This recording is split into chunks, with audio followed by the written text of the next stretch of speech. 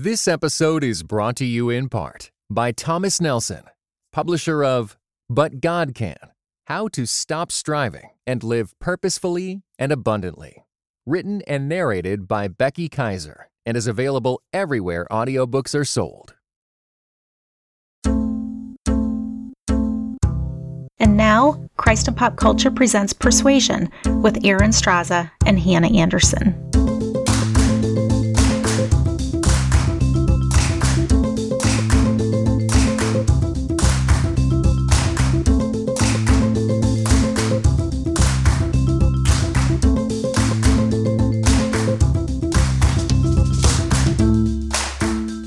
Hello, everyone. I'm Aaron Straza, and with me is Hannah Anderson. We're your hosts for Persuasion, the place where fine ladies, rational minds, and the best kind of company gather to discuss all sorts of ideas and issues.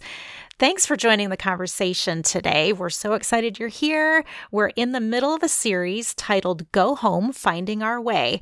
And each of these conversations will look at common assumptions regarding the home and its proper place in our lives for both men and women and in relation to the church. So these conversations have brought up all sorts of things that we need to talk through and sort through. Hannah, we're just getting started, but my mind is already buzzing with these things. It is.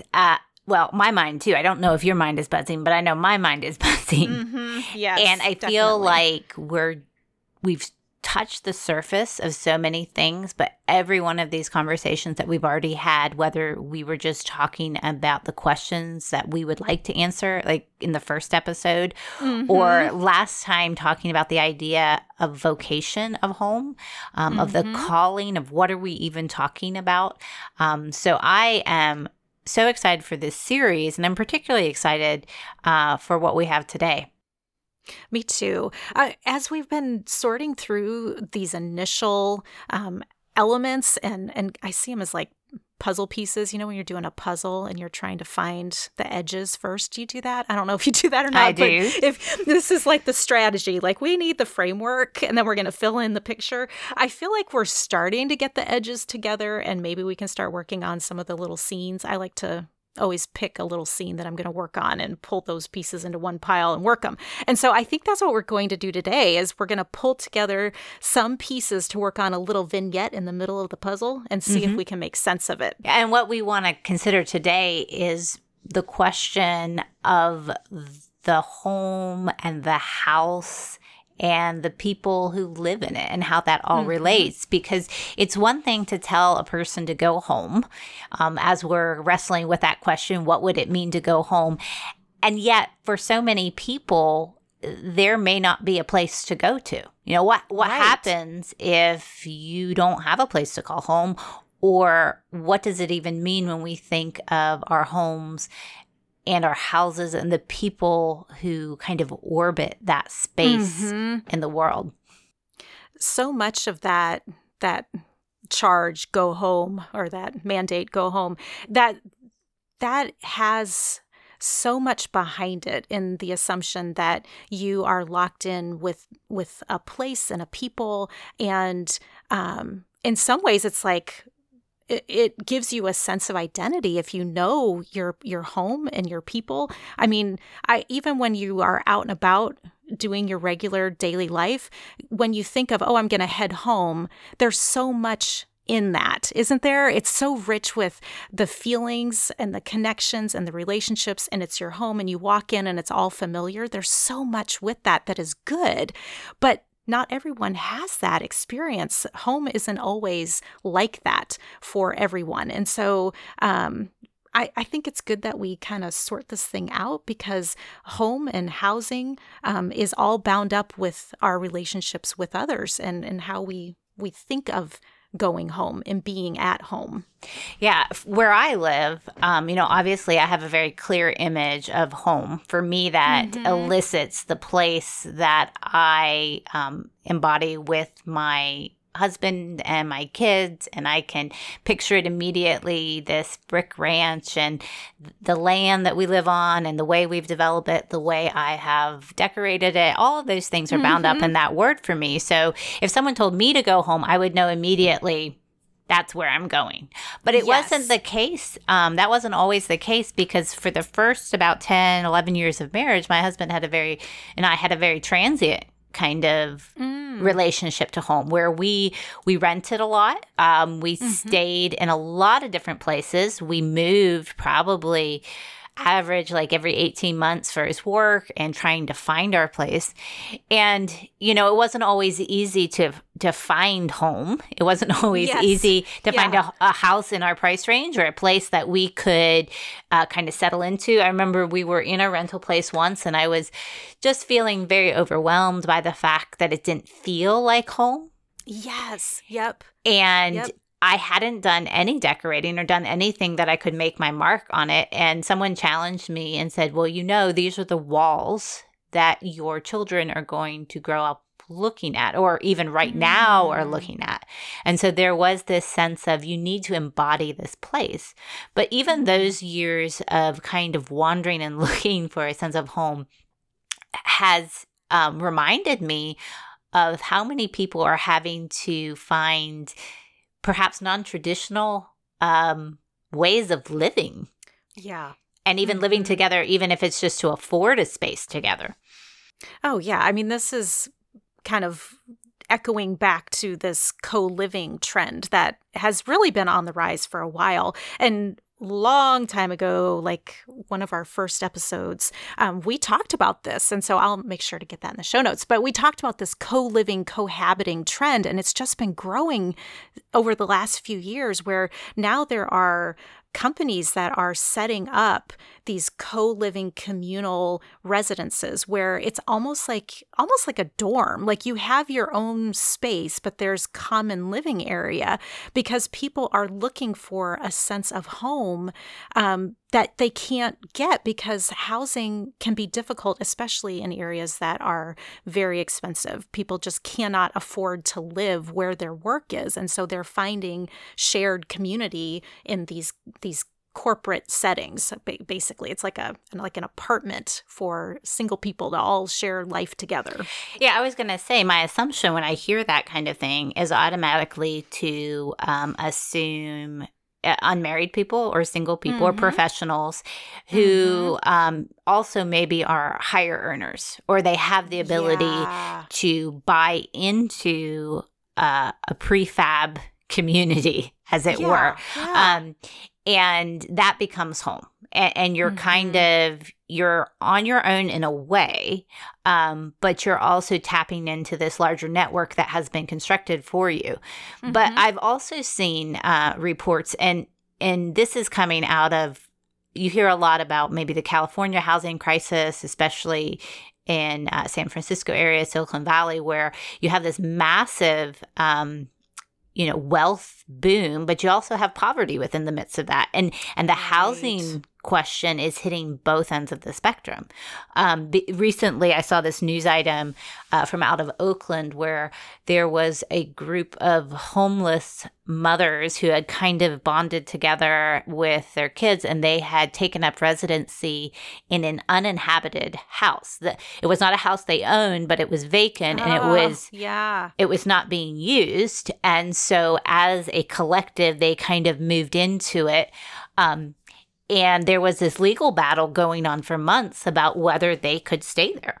And they were just recently evicted. And part of the question, it seems like there was an attempt in part to bring attention to the question of housing, to the cost of housing, homelessness, but also how do we take care of the people that we are responsible for? How do we find and build relationship around this physical space that we need, to kind of put roots down.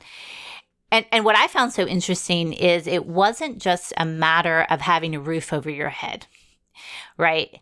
Because one of the conversation points within this particular, news event was, well, they could have found housing in homeless shelters, right? Sure. This wasn't their property. They had taken up residence in a house that they did not own. So why would they not just go to a shelter? I mean, Right. that's just a roof over your head, right? You're out of the Right. elements. You It's have like a practical question. Right. Well, if you need a roof, go to where it's provided rather than squatting. And I think that kind of pulls this, one of these threads that we're trying to understand in this larger conversation is, what is the relationship between this concept of home, the places we live, and the people that we live with? Because there is something about support and people Yes. and place and agency and being able to have your own space and function as a micro community within your home. Mm-hmm. Mm-hmm. And that's really important because it is allowing you to flourish, right? I mean, if you have just a roof over your head, that's not solving all of the needs that you have. It's not just that. It is, how do you have relationship with people within that space, and what does that do for you in terms of helping you to walk out your calling, your giftedness, and to be a part of kingdom work as a Christian, being part of society, all of that sort of stuff. I think it's the way I tend to think of home or household or family, the connection points between these things is that perhaps we could think of the household or the physical house as the physical embodiment of the lives and the souls of the people who live there. And together, that is what is creating a home. So you can't have a disembodied life, right? As people, we are both material and immaterial, and together that makes up who we are. But a family or a group of people who are trying to form community do have to have that kind of place or embodiment for it to work. And so there's this fascinating thing happening between that I think deserves further exploration. Oh, definitely. Well, if we're going to think of the people that we are connected to in creating this home, traditionally, at least here in the United States and Western mindset, we think of the nuclear family, right? We think of parents, children, marriage, creating this unit, and it's rather tight. I know over the generations, families have become smaller, so the families used to be quite large in terms of number of children, but now they're a bit smaller. You know, we think of mom, dad, and how many kids, 2.3 or whatever that average used to be. And so it's smaller than it used to be. And so it isn't quite as far reaching. There aren't as many people that we are in relationship to under that roof. So that has been the definition of family, which then makes up how we think of our home and how we think of these relationships to the society. And I think you can even see that in the architecture of homes, right? Oh, so, yeah. You have this image of the big old farmhouse, and part of that is because it was a big old family. It was a whole lot of people, space. All the people growing up together in this household. And then for a while, you saw kind of houses shrinking.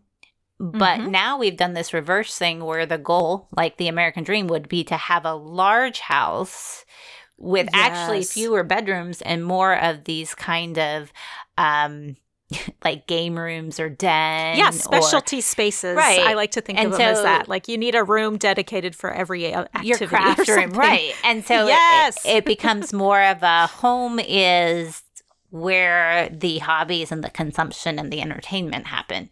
And it's interesting just the physical way we think about this. But I also wonder what it says about how we view who is part of family.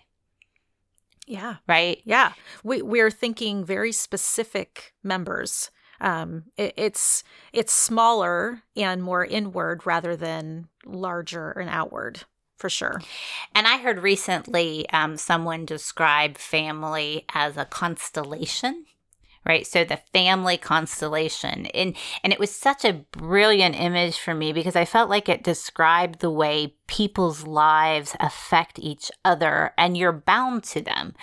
That there is this kind of gravitational pull between the planets, like if you think of a solar system or you think of the Earth in space where it is bound and it's orbiting the sun, but at the same time, the moon is orbiting the Earth, and at the same time, it's caught in this web of planets whose gravitational pull on each other keeps everything where it's supposed to be. And so then the question for me becomes, well, who belongs in those orbits? Right. Who is in your orbit? Who should be in your orbit? Oh, and the number of people in the orbit, it will shift things and balance it out differently. So yeah, that's really interesting. I like that picture a lot, of who are you revolving around, who is in proximity to you, whose lives are overlapping or working together in conjunction to create this pattern. Like, that's really interesting to me.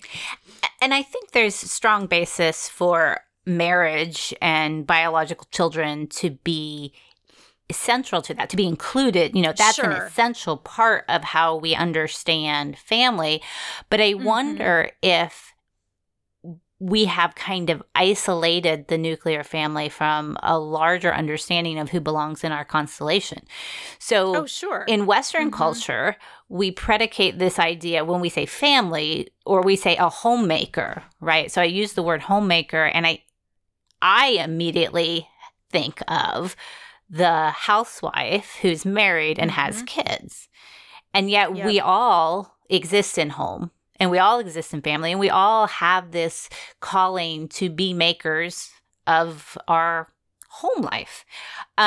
So there's something happening in the categories we're using in the West that nuclear family becomes the dominant way we think about the people that belong in the home. And one of the things I think, just if we can broaden culturally across the globe, even in this moment in time, we don't tend to think intergenerationally, right? So we don't tend to think, oh, grandma and grandpa live with you, or great grandma lives with you, or your aunt, or this person, where the home includes multi-generations, not just the nuclear family.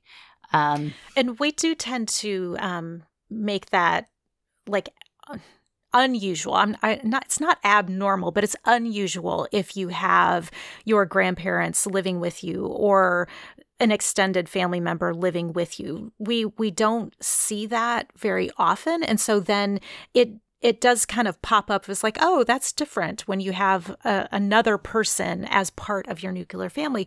But intergenerational homes, that's something that is common other places, other cultures, almost to the point where it is uncommon if you don't have your parents living with you, if you don't have all of these different family members. And so I think that the way that we have shaped our definition of nuclear family, of home, that has made it much more like self-supporting with the parents and the kids, rather than it being this network of relationships where you can balance each other out, help each other.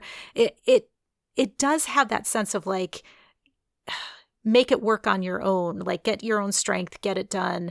And I think that's part of our American ideals, is you go to it and you get your own thing done, rather than we're all in this together and we're headed toward the same goals in terms of living together in community and living this family life rather than individualism.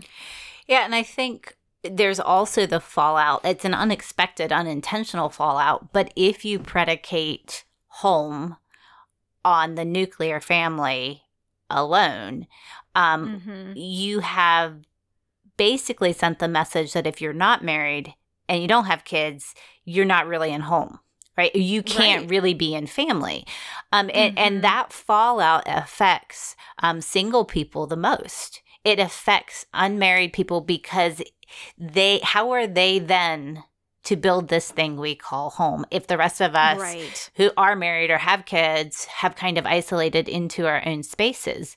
Right. And I think you see that and you hear that conversation growing, but I think there's really a lot of confusion in this moment about how we could have homes that value marriage, that value child rearing, but don't become isolated and absorbed with that alone. Right. There's some balancing that's needed here. And I've so appreciated in the past few years how many voices are coming forward talking about what does it look like to be a single person living in society, being part of the church, and how we can understand that experience and make it less isolated or less unusual sounding to us, making it part of like you are brought in and welcomed in rather than the oddity. And I so appreciate that because we need to be thinking that way.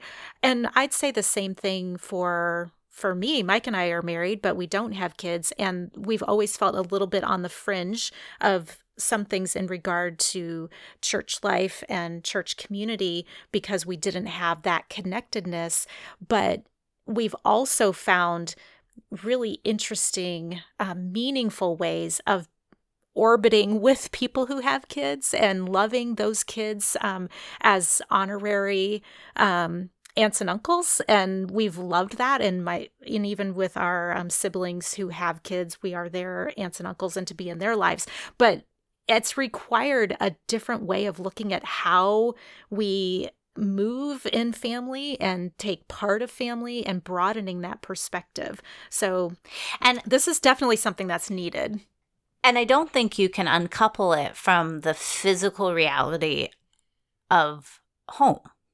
What does it mean to have a vision of home that, if you are married, includes that, if you have children, includes that, but is not necessarily limited or defined by those two features alone? What does it mean to have a vision of your house, even your housing arrangements? And not even the question of who's necessarily living in your home 24 hours a day, but like, what kind of openness do you have? Do you have a vision of your house and your household as a place for this constellation of people that you are bound to both physically, biologically, and spiritually are in community together as brothers and sisters and in sons and daughters of God? Well, as we've been talking about these things, we want to let our listeners in a little bit. As we've been working on the outline for this conversation, Hannah, you mentioned Dr. Wesley Hill as someone who we would love to hear from because he's thought deeply about these things. These are ideas that belong in this conversation, but we wanted to bring in someone who's in the midst of it, living it out. So all of the thought that Dr. Hill has put into this has led to a rather unique family structure for him personally, because he's called to singleness and celibacy. So we want to bring in a bit of that conversation for all of you to hear. Just so you know a little bit about him before he jumps in, he's an associate professor of biblical studies at Trinity School for Ministry in Ambridge, Pennsylvania, and he's also a deacon in the Episcopal Church.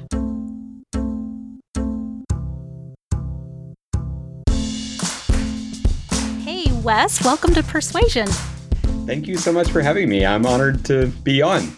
Oh, we are thrilled to have you here and to have you joining us because we want to add your insight into this particular conversation in our Go Home series. So as you know, Hannah and I are parsing out the common paradigms and frames that we use to define home and family, and we wanted to pick your brain about the way we're defining our familial relationships rooted at home. And we know that you've put much thought into this and it's reshaped your personal home life. Could you just share a bit about your thoughts of home and family and how that's taken shape? Absolutely. I'd love to. I mentioned to you when we were talking a little bit ago off the air, just how much I've thought about this, how much I care about this. So this is right in my wheelhouse, and I'm Oh, excited to be good. talking about it with you. Yay. Yeah, maybe I should just sort of tell it in story form, kind of how I Please do. ended up having the life that I'm living right now. It was toward the end of graduate school, and I was kind of trying to discern what would be next and where I would move. And the job where I currently am now opened up as a possibility. I teach at a small Anglican seminary near Pittsburgh. Hmm. And I was living in the UK at the time, and I had a really close knit group of friends, most of them other graduate students. Also, I was really plugged into my church and had built significant relationships there. And I was feeling really sad about leaving and kind of coming back across the ocean and moving to a place where I had not lived before. I'd never lived in Pittsburgh. So I didn't have a network of friends already in place. And I'm a single person. I've written about that. I'm sort of single by conviction, by out of a sense of calling. And so, I was going to be moving alone. I wasn't moving with a spouse or with children. And so I started to pray that God would, give me deep, rich friendships in a hurry. I didn't want to go through a long season of loneliness, in my new place, and I wanted to plug in really quickly. So I made that kind of a focus in prayer. And, right away, I developed some really significant friendships with colleagues, but also with a student and his wife who were very close to my age. And he graduated after the first year of my teaching at the seminary. And during that last year when he was a student, we became very good friends. Initially, just me and him. His name is Aiden. And then with his wife, whose name is Mel, short for Melanie. And they didn't have kids at the time, and we spent a lot of time together. We watched TV shows together. We'd cook for each other. We'd kind of be in each other's homes.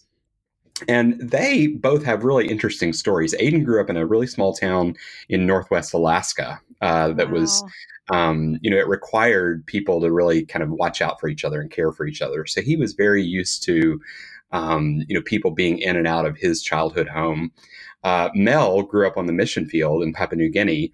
And there were always, visitors in her home, guests who stayed overnight, missionaries who were traveling, and they would host them.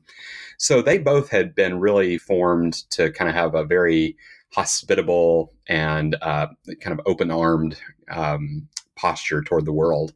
Mm-hmm. And they, at the time they were students, they were doing something that to me was pretty exciting and unusual. They were sharing a house with another married couple who were also students at the seminary. And that couple had a child who the son, Myron, was Aiden and Mel's godson. We're all Anglicans, and in the Anglican tradition, like a lot of Christian traditions, when a baby is brought forward to be baptized, godparents will stand alongside the parents and will make public promises in front of the congregation to help raise the child in the Christian faith. And so Aiden and Mel had done that alongside their friends Jamie and Gretchen for their son Myron. So I'm kind of looking at this and thinking, this is really cool. And then Jamie and Gretchen finished seminary and moved back to where they were from, South Carolina. And Aiden and Mel decided to stay here in Ambridge, Pennsylvania. And they moved into my house after they graduated. And so we, that allowed us to just really deepen our friendship. And a couple of summers ago, we actually, I'm kind of abbreviating a long story, but we decided that we wanted to actually no longer rent a house together. We wanted to get a mortgage together. So we moved into a different house now, and I'm kind of on the third floor and they're on the second floor, and we share the kitchen and living space on the first floor. But for us, this has all been kind of, it's been organic. We've kind of discovered along the way what it means to try to be living life together. Mm-hmm. And a big piece of that is as they began to have children, they now have two children. Felicity is 3 years old, and Solomon is about 6 months old at this point. Mm-hmm. And they kind of, in their friendship with me, they asked me if I would be a godparent to both Felicity and Solomon. So, we were looking for ways to kind of say this is not just a relationship of convenience where we, are helping each other out financially by living together, but this is actually a kind of Christianly intentional way of living our lives that's about, not only about enjoying one another's company, but about deepening our faith together, and me now helping to raise their children in the Christian faith. So we're constantly discovering what it looks like on a day-to-day basis, but that's kind of the basic story of what we're up to. This episode is brought to you in part by Beyond Ordinary Women Ministries, which prepares Christian women for leadership. At BOW, we believe that every woman is a leader because she influences someone. So, whom do you influence? Do you mentor a woman? Serve in the workplace? Or do you lead a small group, teach the Bible, or even lead an entire ministry? No matter who or how many you influence, our free online resources will help equip you. Our videos, podcast episodes, and articles from experienced women leaders will encourage you and perfect your leadership skills. They offer wisdom for dealing with ministry pitfalls, current biblical issues, health for your own soul, and insights for shepherding others well. In addition, BOW offers Bible studies designed to connect women of multiple generations. They provide a challenge to both women new to the Bible and those wanting to dig deeper. Be our guest and browse all of our free resources and low-cost Bible studies at beyondordinarywomen.org. I'm just so curious. I have a million questions. So I would love to know, I mean, even some like day-to-day things, like what does this look like in your day-to-day life then? You say you share common space and kitchen space. Is it Right. like you're all doing family dinner together? Like it's day in, day out, you're all together all the time doing the family thing? What does this look like day-to-day? Yeah. So both Aiden and I work full time, and Mel has a part-time job as a nurse practitioner. She works at an urgent care clinic, and that ends up being a couple days a week. And so Aiden is the senior minister at the Episcopal Cathedral in downtown Pittsburgh. So he will sort of drive in and keep more or less 9 to 5 hours, during the day.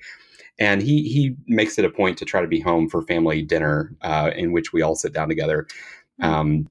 Most nights, I wouldn't say we're always great at doing it every single night, but we try for most nights of the week to be together for that time. And I teach at the seminary, as I mentioned, which is basically like 5 blocks from our house.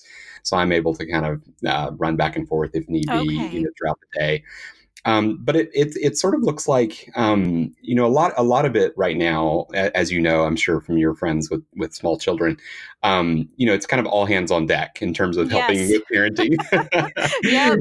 So a lot of times, I'm running over to the babysitter to pick up the kids, and then running back and trying to get dinner ready, before Mel gets home from the office. And so yeah, it very much feels like, like I say, we really enjoy each other. We enjoy being together, but it's also, there's a sense of shared mission, if you like. Sure. We're trying to. So you're coordinating all of those things, which I just love that. Yeah. So it's more than just you're sharing space. It really is, oh, hey, someone who can pick up the kids at this time because I'm going to be here. Exactly. Oh, I love that, because that has to give all of you a greater sense of we're all in this together and we're each able to help each other out when needed.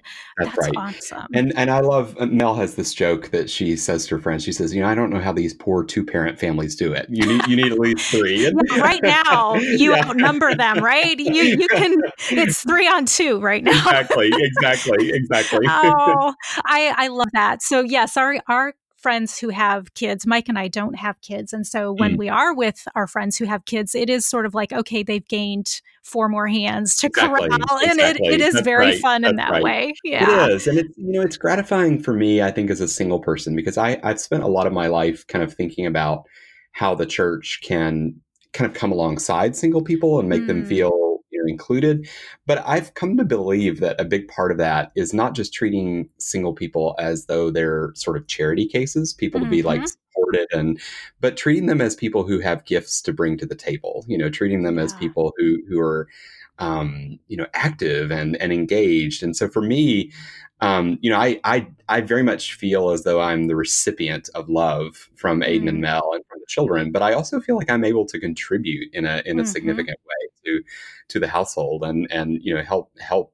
I mean, I think I'm a big help to them, and that's very gratifying to me to have that kind of place, not only to receive love, but to give love. How do you think that a structure like this, that is not what we think of as the norm, how do you think that this sort of structure, it could better meet the needs that we're seeing in society today? Because not everyone is married and has the nuclear family with Right, the parents and the right. kids, and things are different. So what are you seeing in terms of how this could meet some needs that really have gone unmet in other Yeah, structures? yeah. Well, I do think for a lot of people, at the very nitty gritty practical level, it is financially helpful to be able to Sure. share, living space. And Oh, I do have yeah. friends who are in more kind of expensive urban areas that are actually, entering into relationships like this partly for financial reasons. It Mhm. just makes sense. But I think, more theologically, I just think it's been a reminder to us that people are not meant to be isolated units. I mean, even a married couple, I think part of what has been a mistake in the way we as a culture have thought about romance and marriage is that this is like the relationship to end all Mm. relationships. Like this is the be all and end Yes. all. And I think for Aiden and Mel to, kind of open up their space to me and to kind of have me in their daily life, I think has been a reminder to them that they're not just for each other and they can't be each other's Yeah. everything. They need me and they need other friends as well. And likewise for me, I think we often talk about how the Bible is positive about singleness. Jesus was single and Paul was single, but I really don't think the Bible is positive about singleness in the way that we tend to practice it now, where it's this very Mm. isolating thing and people are often lonely in their singleness. I mean, that's not what the Bible means by healthy celibacy or the single Mm, life. mhm. It's something that's meant to be lived in community. So I personally think this is kind of an experiment that we're embarked on, but I would love to see other people try things like this, just as a reminder that none of us can do life on our own. We absolutely need to exist in community. Having this, kind of shifted perspective on what home life can be and what family definition can be, it feels, almost like more enriching in Mm, terms of how the body should be functioning together. right, And right. so often it's I mean, life is busy Yes, and full, and it is so easy to just be focused on whoever is within your walls. And this actually opens the walls up a little bit broader, and right, so right. maybe in that way it's breaking down some of that sense that, hey, it's just the spouse and the kids, That's right. and That's right. it gives it more of that communal nature. So And that's really yeah, exciting. and we found, I love that image of kind of cracking things open and breaking things open and having something wider and bigger.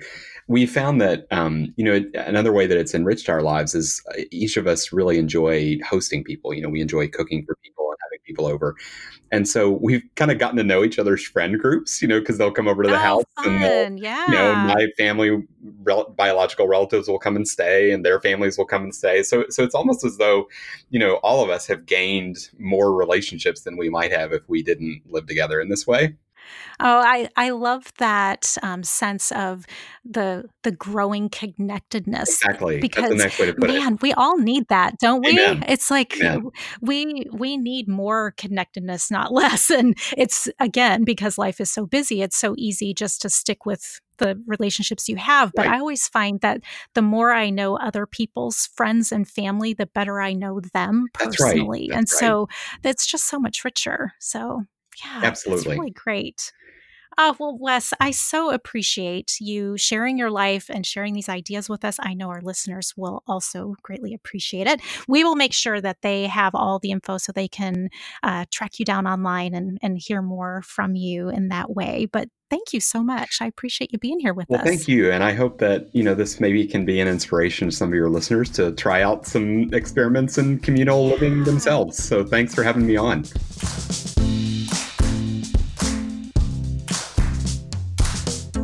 Aaron, it's not lost on me that for some listeners, this may be the first time they have ever heard anyone describe this kind of living situation. And what Dr. Hill just shared with us could sound like it is the most unusual countercultural thing that has ever come to mind when it relates to the family. And it may very well be, especially in Western culture. But I think the thing that struck me as I was listening to him is that as unusual as this may be for us as Westerners, it is not necessarily an unusual formulation across the scope of church history and even around the world.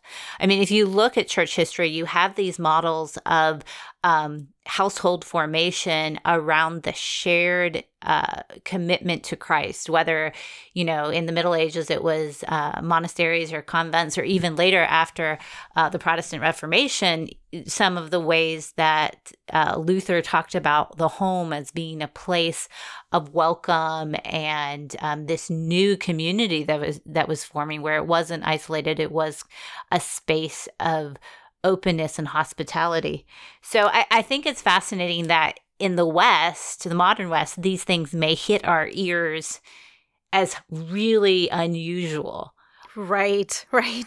And I thought the same thing, that it may come across as like, whoa, what is this structure and how are they making that work? Like, I even had those questions, like, practically, how does this happen in your daily life? Like, I wanted to know the ins and outs. How does this happen?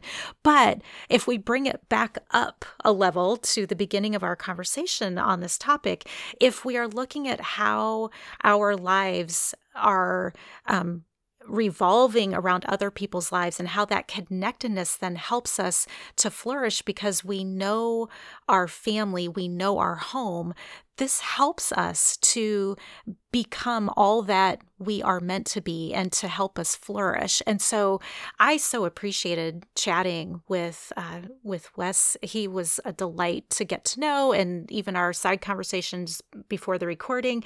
I so enjoyed hearing how this family structure that he has entered into, it is allowing him and the family that he's with, it's allowing them to thrive and to be part of family in a way that is so needed. Like, we need each other. And I think that's the thing that I came away with after talking with him, is the way that these relationships are allowing your soul to thrive and allowing you to come alive in ways that you wouldn't otherwise.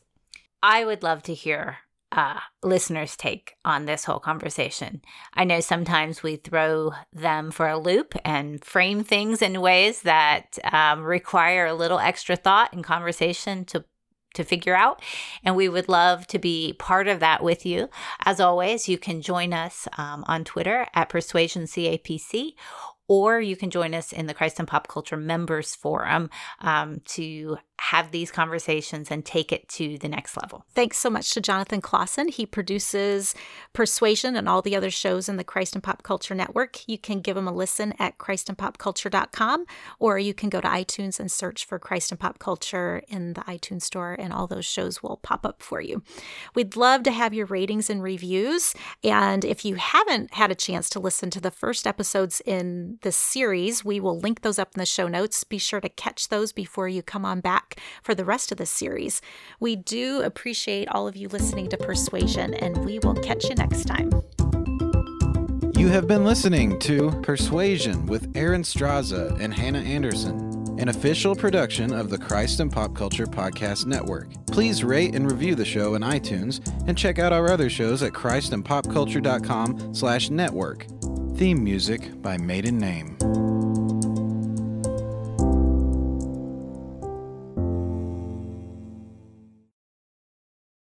This episode was brought to you in part by the Enneagram and Marriage Podcast, an outreach dedicated to bringing joy, strength, intimacy, and purpose to couples seeking growth. Be sure to visit enneagramandmarriage.com to find your chemistry together again, or for the very first time.